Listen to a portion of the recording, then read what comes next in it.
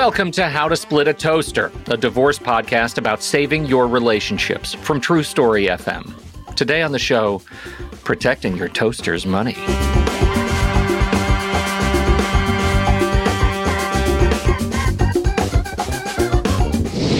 Welcome to the show, everyone. I'm Seth Nelson, and I'm here as always with my good friend Pete Wright.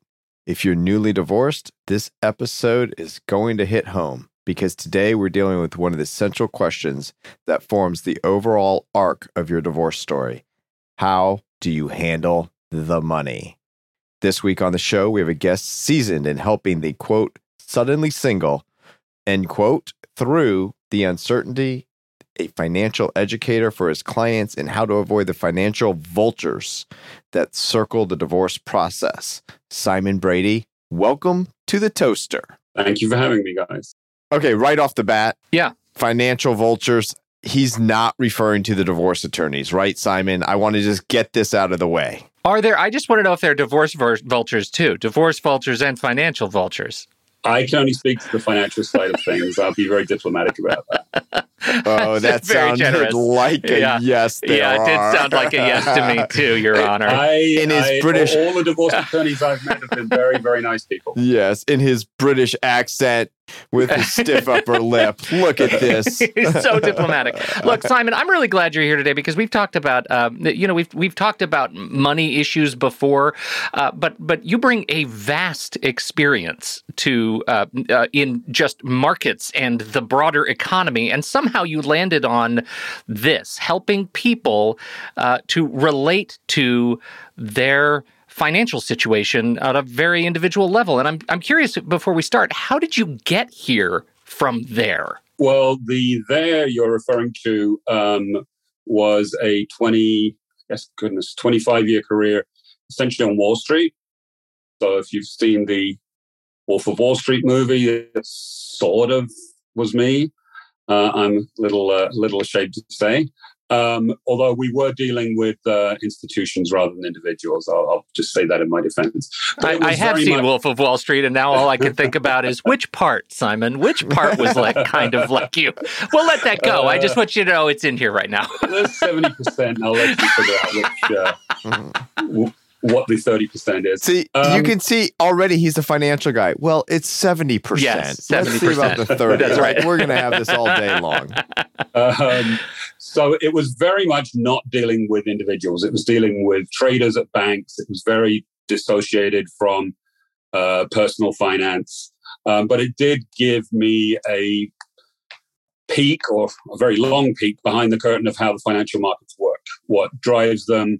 I worked in derivatives as well, which is a little more complex area. So it was very good from that perspective. But 2008 came and destroyed everybody's dreams down there. The business model was kind of broken. I was a little burned out anyway. So I got certified as a CFP, a certified financial planner, originally with the idea of going to work for a firm. And I did that for a year at the UN, where I worked as a financial advisor at the UN. As people do. As you do, yeah. What the UN set up for. It was the staff of the UN. Were the main clients. But then in 2016, I pretty much thought I would set up my own firm, make my own rules, and most importantly, determine my own target client audience. At the UN, and actually prior to the UN, I developed a bit of a specialty in dealing with foreign nationals and the issues that they have living in America financially. Large sums of cash in suitcases, right, stuff like that, Pete. What do you do with those brown envelopes afterwards? And a couple of the first clients I had, who were actually not foreign nationals at all, were in a relatively recent post-divorce situation. So I got to see firsthand what was top of their mind. And those clients were very different than the regular clients. They were focused on the financial fallout from what in one case I think was, literally a matter of weeks since the divorce decree had been issued. Let's talk about that for a minute, because now you're in there and you're helping these people, right, Simon? And, people say, Seth, what's the hardest part of your job? Is it the emotion? Is it this? It's that. There isn't one that I think is hardest. I think it's all hard and depends on the day and the client. But my best day in court, I'm going to get you half your stuff, right? So they just feel like, and people, I think, have this psychological mindset. I have an IRA. It's my IRA. Now, they're married. They're growing it. It's intended for the family to live off of and your spouse to live off of. But right when you get divorced, boy, it's my IRA. What do you mean I have to give half of it away? Okay. Mm-hmm. And you explain the law to them, and it's like they're shell-shocked because it's a total mind shift, right? Yep. And that's kind of what you're dealing with someone that either, I'm assuming, just lost half their net worth in their mind, or the person that never handled the finances and just got X number of dollars and they don't know what to do with it. Is that kind of the two broad categories we're dealing with here? Yes, and I actively seek out the second of those two. The person who did not necessarily handle the finances during the relationship, the person who, in some cases it's stay-at-home moms, but not always. But the one who is completely and utterly overwhelmed, not so much by the divorce process, because I don't get involved until the decree is issued. The people who get involved prior to that are CDFAs, Certified Divorce Financial Analysts. That's a different skill. I don't do that. But coming out of the divorce, yeah, as you say, maybe there's $500,000 sitting in the bank account that this person has no idea what to do with. They've got, and this is what I find so compelling about this situation, is that everything is in motion. Absolutely everything. Estate planning's in motion. You got to redo that will. Right. But before you get that to the will, and we've talked about this before, Pete, you just went through a divorce. You've just been dealing with lawyers all this time. And then the wise thing to do is to redo your estate plan, your will, your power of attorney, your healthcare surrogate, your living will, they call it, right? I call it the trip over the plug document, not pull the plug, like trip over the cord, because my family's very clumsy and we don't want to have to pull the plug, But to do that, you have to go talk to a lawyer, just what they want to do. Yeah, right. Or they're afraid, now they have this money and some people are embarrassed. They don't know anything about the financial markets or what to do. And so they have to ask for help, and asking for help is hard. And that's who Simon's dealing with, Pete, right? Well, and that's kind of what I'm wondering. If you get into that emotional state, you're finally done with the lawyers. At what point do you say, I just want to do it myself for a little while? I'm tired of having people poke around, and yet you still have to learn how to pick up the pieces. I imagine there are just a lot of pieces. There needs to be, you need to have a good bedside manner here. You can't impose yourself as exactly what you just said. They're coming out of what might have been an absolute nightmare. They're probably emotionally raw. The last thing they want is someone like me coming and acting in a very bossy fashion. This needs to be done in the next 3 weeks. So I am very, very conscious of the stuff that you guys have said. And I think I will put together an agenda in my own mind. But as far as the client's concerned, we're just moving along at the pace that they are comfortable with. I mean, there are some things that need to be done relatively quickly. There's usually a real estate event following a divorce. There's a house being sold, there's apartments being bought.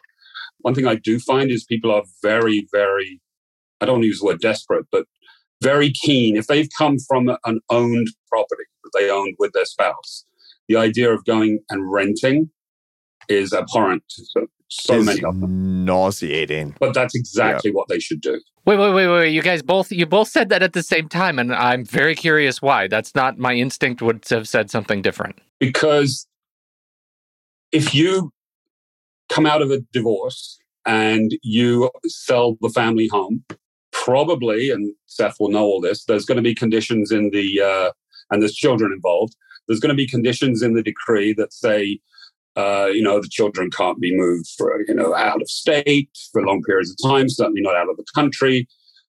So your initial place that you live is probably going to be somewhere nearby. But your job situation may change, and locking yourself in or completely boxing yourself in by buying immediately doesn't make a lot of sense to me. If in a clean slate situation, I would say to somebody, look, rent for a year. you're going to be living in a different place. You're not living in a 4-bedroom house anymore. You're probably going to be living in a 2-bedroom apartment. See how you like that. Don't commit. A 1-year lease is a very, very low commitment. A 30-year mortgage for $500,000 is not. Well, and is that why, like, what they're looking at is trying to sort of protect themselves from the crazy change of and feeling like a transient if you're in a rental place? You just want stability, or? That's absolutely some of it, Pete. Other people feel like, really, I'm going to an apartment? Yeah. Right? And so then I'll tell them, rent a house. I'm not saying that you have to be in an apartment with 20-year-olds. Yeah, we're talking about a financial obligation, not necessarily a living situation. Exactly. So, and they're trying to, have something comparable to what they had during their marriage, especially for the children. They want to each have their own bedroom if there's 2 kids. And what about this? And so there's all this emotional stuff of feeling grounded, safe, and secure with home ownership. The flip side of that is some people are like, I'm keeping the marital home. So they're not worried about moving, but they're also worried about, how am I going to do the maintenance? How am I going to do this? And I'm like, well, I said, are you good with tools? They're like, no. And I said, are you good with any tool? They say, no. And I said, yes, you are. It's called a phone. There's maintenance guys. There's maintenance companies. And all that shit that your husband, just being, stereotypical here, sorry, that your husband hasn't gotten done, I bet you can get it done in 2 hours with the right maintenance company. And then it is like liberating, like, oh, I can handle this. So it's just emotional and stuff. But from a financial perspective, if you're moving out of the house or it's being sold in Simon's example, it's not a bad idea to take a breather and just think about it for a year. Yeah. That's what I was thinking. I mean, I just trying to put myself in that position. I'm like, anything to not tie me down to something. Like, I feel like I'd want to be more nimble. I'd want to find a way to be agile. It's just the opposite because your life has been on this boat that has been in this out at sea through the storm, and you don't want to be nimble and agile. You want to be in the harbor, secure and safe. So. Okay. All right. Well, that leads to sort of this next angle, which is like, let's take your perspective, Simon. How do you, what does it take to rebuild? What does it take to pick up those pieces? And what are the things that you should be looking out for? Beth alluded to it there. To an extent, it's a mindset. Trying to replicate or mimic the life you had before, except minus one person, can be a mistake. What I find is that people tend to spend, particularly people who have been on the receiving end of financial payouts in the settlement, tend to want to spend like crazy. Oh, sure. Because partly it's retail therapy, but partly it's, we've always had like $100,000 maybe in liquid assets. Suddenly I've got $500,000. So that's like $400,000 of free money. So let me go spend it. Now, the fact is that if it's $500,000, that's because a court and accountants and CDFAs have determined that that's the amount of money that you need to get through the rest of your life with this in this situation, not to get through the next 4 weeks. And I do find, I don't know, Seth used to this. Wait a minute. So we can't go by the Rolls Royce that the Queen used to use? 4 weeks. Come on, what Simon. Yeah. I mean, I got 500 big ones sitting in the bank, burning a hole through my pocket, buddy. But what if I use it to drive Uber? Is there a tax advantage? So we move straight on to the financial vultures then. Yeah, that was the next question. Look at you. So that is definitely one thing. But it is particularly, as I said, with what I would call the financial junior partner in the relationship in terms of experience with dealing with money. Suddenly you have someone who maybe is 40 years old and, doesn't know how to pay the gas bill. So there's a lot of work that needs to be done there. But let's be clear. All of this hard work is learnable, and it's really not that complex. It's not that difficult to get your banking account set up online and pay your bills online. Okay? You can get text notifications. You can do a lot of things to make your life easier. and setting it apart a little bit of time to get it set up saves you immense amount of time in the future. So these are all learned skills, and money, which, Simon's talking about, like, oh, you got 500 grand, let's not blow it. It's not as complicated as people make it. People will say, I don't know anything about money. I don't know anything about taxes. With some basic information, that's what you need to get yourself going and the ball rolling. And when you're working with someone like Simon, who can explain it to you in ways that is simple, you're eating an elephant one bite at a time. That's really key. And it will bring you comfort. It will bring you comfort to know that you've socked that money away for your retirement and you're going to live within your means now and potentially even save some money. Well, I think that is a really great point. I think from the emotional part of it, like being able to get comfort in that stability and not seek comfort in spending this $400,000 in 4 weeks, right? Like that, there is a different kind of long-term sustainable comfort that comes from making wise financial decisions, but conditioning yourself to be that person, I imagine is a real challenge when you're coming out of the emotional lows of the divorce. And that's very much the role that I see for myself. I don't see myself being deeply involved in this person's life for 3 or 4 years. My job is to take a snapshot of the situation as it is now, do exactly what Seth just mentioned, which is get this person familiar with all the things that he was talking about. It is so much easier for this generation of people now to organize their finances in a highly automated fashion. I do that with all clients, not just suddenly single clients. And the point really is to put everything into place, get that will redone, look at the life insurance, at least have a conversation about real estate and get them straight on that. And then almost to step back and kind of let them back into the wild, as it were, when all this work is done. But to the person coming out of divorce, and I've been told this by the people themselves, that list of tasks that Seth just laid out, which to us doesn't sound particularly intimidating, is very intimidating to certain people as they come out. And my job is to ease them into that. That's what I was saying earlier, that I don't go piling in with a to-do list day one, but with a view very much to stepping away when the time is right and just being someone they can check in with whenever they feel like it. So let's talk then about the financial vultures. You make mention to the financial vultures, and I am gathering that is a representation of some of the pitfalls, the ways others can take advantage of your money. How do you define a financial vulture, and what do you do to help? If you're interacting with a financial advisor or interviewing a financial advisor or considering a financial advisor, the most important thing to understand about that advisor is how they are compensated, because that will tell you exactly what the relationship will look like and feel like. So I'm paid by the hour. I'm probably paid very similarly to a lawyer. I create an agenda with people. We go through the agenda every month. I send a bill, says I worked 6 billable hours for you this month. My hourly rate is this. Please pay me that.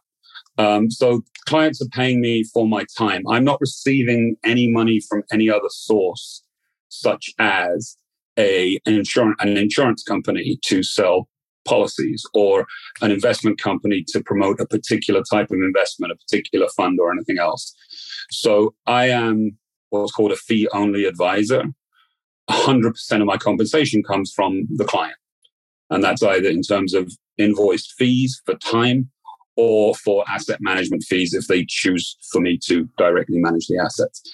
When Simon's compensated that way, he has no financial benefit to put you in one life insurance policy versus another. Or any, for that matter. Right. Very good point.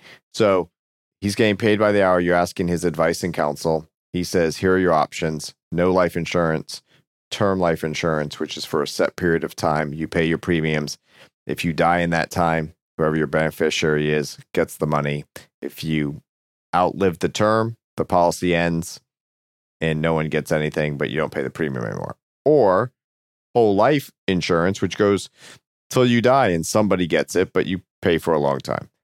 There are financial planners that have contracts with life insurance companies to put the financial planning client into those life insurance policies as a step, and then the financial planner gets compensated for that. There's nothing technically wrong or just, it's not unethical or anything of that nature, but it changes the dynamic, especially if your advisor is not letting you know that's how they're compensated. It's one thing to say, if you go to this policy, this is what I'm going to make. Mm-hmm.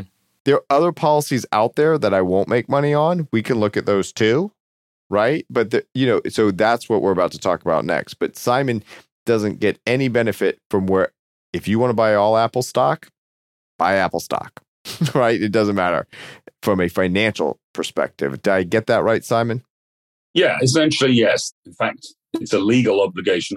My recommendations have to be in what I believe to be my client's best interests at all times.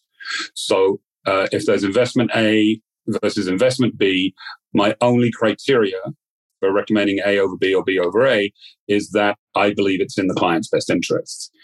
Among the other 90% of financial advisors, anyone who works for a bank or a broker or a credit union or anything like that, those people are paid to promote as much of product A as possible. They're not going to even talk to you about product B because it doesn't make any sense, no financial sense to them. And the other very important distinction here is that those financial advisors who are paid transactionally like that, they can't make money unless they're lawyers. They can't make money out of a 3-hour conversation with a client about why they need to change their will, because there's no transaction there. So they're not going to do it. They have no incentive to talk about debt management to clients because they can't monetize that. In most cases, they can't even monetize college planning. So they are going to talk about the things that generate them income, whereas I can bill for a 3-hour conversation about why you need to change all your estate planning. I can talk to people about life insurance if they need it. See, I don't mean to take money out of your pocket, Simon, but the main reason to redo your will is because your ex is probably your beneficiary and you don't want them to get the money. There, got it done in 30 seconds. There is that version. There is that. version. All right, just trying to save a little money and move us along here. But there's the new guy down the street who you got your eye on as well. But it's essentially they can only talk about things that they can monetize, whereas I can talk about student loan debt. What happens to that? Because that is actually, if they're on an income-based repayment plan, they're suddenly not married. That changes everything when it comes to student loan debt. So a financial advisor is not going to talk, the other kind of financial advisor is not going to talk about that. And that's important. So when I talk about vultures, people who are potentially at their lowest ebb, emotionally affected, suddenly with $1 million sitting in the bank account, they have no idea what they want to do with, need to change all their documents, are red meat to these kind of people. Why is that split so different? 90% of the market is compensated as effectively, and I don't know if this is derogatory, but effectively as sales agents to the funds and the financial products, and only 10% act in fiduciary manner. Yeah, fiduciary manner, right? Yeah, because the system was set up. I mean, that 10% number is higher than it was 20 years ago. The whole system was set up on a commission-based plan, and the way to determine it is, again, find out how someone's compensated. If they have a Series 7, you can look these up online. If they have a Series 7, the Series 7 is not a competence exam. Series 7 qualifies you to take commissions. Interesting. If they have a CFP designation, that is a extremely difficult exam, and that imposes fiduciary obligations upon the holder of the designation. If they work for a registered investment advisor, as my firm is, that imposes a fiduciary obligation on the advisor you're dealing with. If they work for a bank, if they work for a credit union, if they work for a broker, Merrill Lynch, Morgan Stanley, etc., they are compensated on commission transactionally. That's the way it is. Of course, sure. One thing I was thinking, Simon, is we keep having these hypotheticals with people having $400,000 in the bank, $500,000 in the bank. And a lot of financial planners won't work with people unless they have a certain amount of liquid assets that they can invest, because that's how financial planners then can make money off of amount under management. If it's a 1% fee, that's how they get paid. But with you, you could be dealing with someone that doesn't have a lot of money to invest, but needs to still learn how to handle their finances. And for you, that doesn't change your equation or what you do. Is that a fair statement too? That is absolutely fair and very, very important to understand, because if someone's willing to pay my fee, I don't care how much they've got in the bank. I can manage their assets if they want me to. I don't impose that. Sometimes it's just easier, particularly with younger people, to say, look, I'll manage the assets for you. I'll set up this IRA so you don't have to go to do it yourself. But if they want me to manage the assets, I will. If not, I mean, I have clients who I'm managing $5,000 for, literally. The system I've got, the platform I've got is so scalable. It doesn't matter whether it's 5,000 or 5 million, frankly. Okay, Pete, I'm in for my $5,000. You can put your 5 mil with them. 5 mil. I got $50 ready for you right now. That's well, I'm wondering where all the podcast checks are going. Yeah, Pete. where are those sweet podcast money, right? All right, just checking. All right. So tell us then, Simon, as we lean into our home stretch here, what are some red flags that people need to be worried about? We've already talked about sort of the fiduciary versus the commission based. What are the things when you're in that emotional low that you want to make sure you hit up 8 o'clock Monday morning, day one? Make sure you resolve this first so you can sleep well that night. To an extent, I think you need to not call me right away or a vulture. I think there is obviously some time required for decompressing, the time to be spent between talking to the likes of Seth and talking to the likes of me. But once you've had that, the Seth Simon gap. That's what we're going to define. That's the Seth Simon gap. Institutional People take gap. a long time to decompress from talking to me, that's man. That's the truth. Yeah, not too long. I mean, I think the real estate situation needs to be addressed, obviously, reasonably quickly, just on a practical, logistical level. Everything plays into that: the kids' schooling, whatever came out of the divorce decree. This is Maslow, right? It's health, safety, shelter, right? You want to have that one locked down first. Bingo. All right. Bingo. Then I think, and this is a little more perhaps psychological, if there is $500,000 sitting in a checking account, I think that needs to be addressed, at least in part. Just because I think that is something that somebody will feel a very good sense of accomplishment for if they can get that money. I constantly hear this. I want my money working for me. This is obviously being generated by 9 years of a bull market, or it's 11 now. I've been saying 9 years for years. Now it's 11. But I think it's not like Simon's a number guy. Don't worry. Yeah, no, right. I've got to change my spiel. Right. But there's clearly a sense of accomplishment when there is that feeling of money. And also what it tends to do, once you get it out of the checking account, it becomes that tiny bit harder to spend, right? Even if there's a small step between. The checking account feels so fragile to me. It feels like it's just begging to be spent when it's in the checking screaming account. At you. It's screaming exactly. at me. Yeah. Not nearly as much as dollar bills in your pocket at a strip bar, though, Pete. That's true. No, that's true. I mean, I wouldn't know, but I assume from movies and watching your life. Right. I wouldn't know. It's obviously been a long time since you were at one. Yeah, inflation impacts everybody. So. Yeah. Yes. I don't think whipping out a $1 bill gets you very much these days. Not that I've been for a very long time. Are we back to the Wolf of Wall Street then? Yes, I think we just turned on the Wolf faucet. That's good. But let me just ask you this. Yeah. If you could just take us, we've talked about people who are just started the process. What does it feel like from your perception? How do they feel a year out after they've met with you? What's different about them?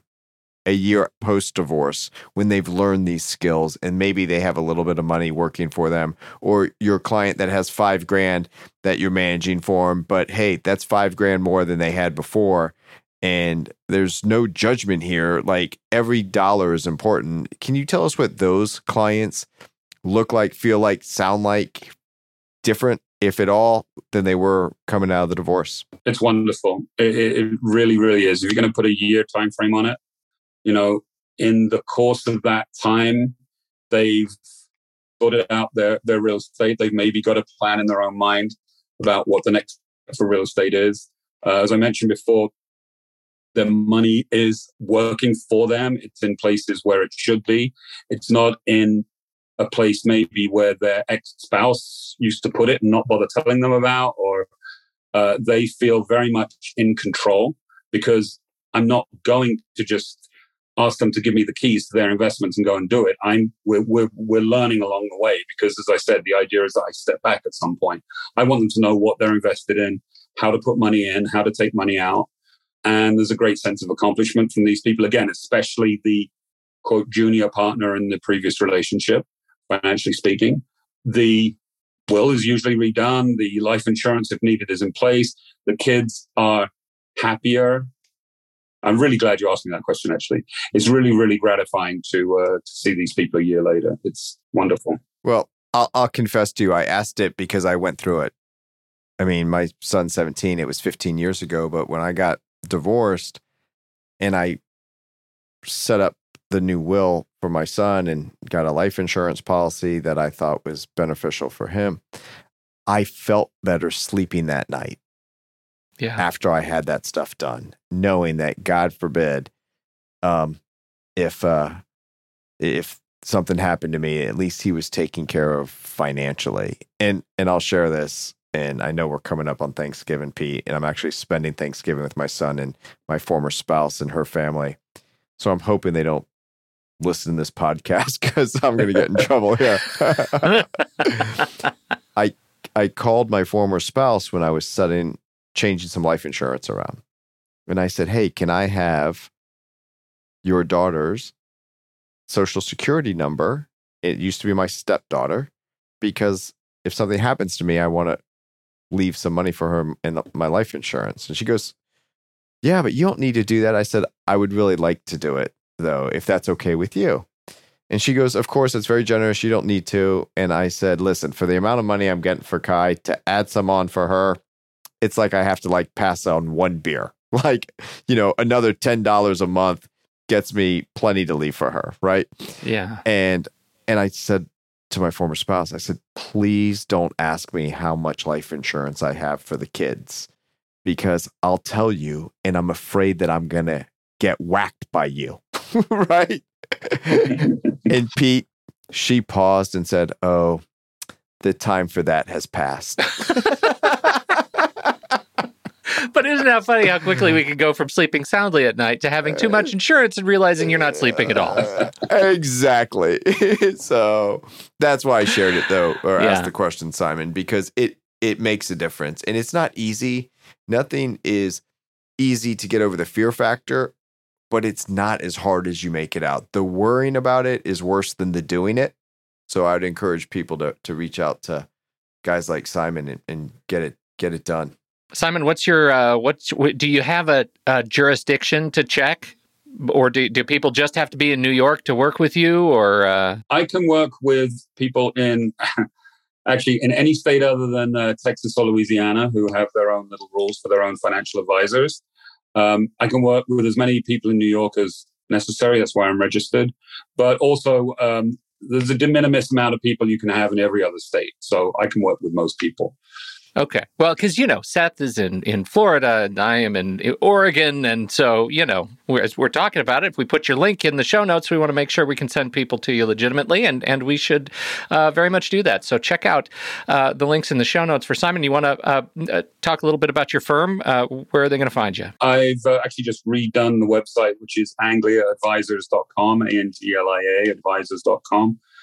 Pretty much everything is up there. Prices are there. Everything's transparent. There's a bit of a background on me, the different services I offer. I can deal with people for as short a period of 2 hours, or we can go into a deeper engagement. I did just start putting a few things out on Instagram. Anglia Advisors. I don't know how that's going. I do a weekly market report, which anyone can sign up for on the website. So, do you do that as like a TikTok dance video, or have you not gotten into that yet? No, not yet. You're like the third person who asked me that in the last 2 weeks. No, I don't do. What's it called? FinTok. FinTok. That's a thing. Let me tell you, I subscribe to that every night, Pete. Puts me right to sleep. Fascinating. I think my life is worse, actually, knowing that exists. I'm sorry about that for everybody in the field. But Simon, I got to know, you grew up in the UK, I'm assuming? Yep. And where in the UK? I was born and went to school in London, north part of London. And I'm dying. Did you play rugby? Did you play cricket? What did any of those things growing up? Keep trying. Football. There's only one sport, football. Yeah, exactly. Yeah, I didn't do the rugby cricket thing. There's only one my sport. My parents didn't football. have the money for that. Seth's in Tampa, and he rides a flamingo to work. So as long as we're going, we're leaning in. And I actually ride a horse into the woods wearing my flannel here in Oregon. Yeah, so. exactly. I was first in my age group in the flamingo races. Were you really? Yeah, how about that? It's amazing. I mean, the flamingo was a lot younger than me, but All right. Well, hey, Simon Brady, you're a champ. Thanks for joining us on the show this week. We sure appreciate you sharing your wisdom with the Toaster audience.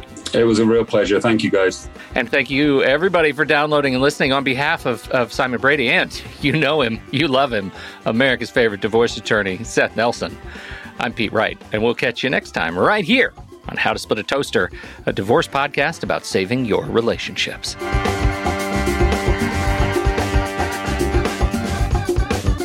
Seth Nelson is an attorney with Nelson Koster Family Law and Mediation, with offices in Tampa, Florida. While we may be discussing family law topics, How to Split a Toaster is not intended to, nor is it providing legal advice. Every situation is different. If you have specific questions regarding your situation, please seek your own legal counsel with an attorney licensed to practice law in your jurisdiction. Pete Wright is not an attorney or employee of Nelson Koster. Seth Nelson is licensed to practice law in Florida.